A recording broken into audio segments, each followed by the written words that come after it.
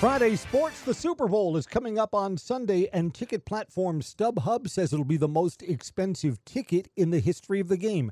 $8,600 to see the Super Bowl at Allegiant Stadium in Las Vegas between the Chiefs and 49ers. The Bucs have now dropped 5 of their last 6. They were home losers to the Minnesota Timberwolves, 129-105. Minnesota had a 10-point lead at halftime, outscored the Bucs 39-22 in the third period. Anthony Edwards had 26 points in the win. The Bucs were led by A.J. Green off the bench with 29 points. The Bucs did work a trade before the trading deadline yesterday. They get Patrick Beverley from the 76ers, considered a defensive specialist who has a history with coach Doc Rivers. Badgers basketball tomorrow. They're on the road against Rutgers. Wisconsin's lost 3 in a row.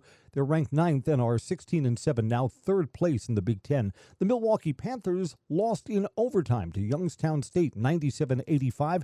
They're 500, 12-12 on the college basketball year. That's sports on WSAU.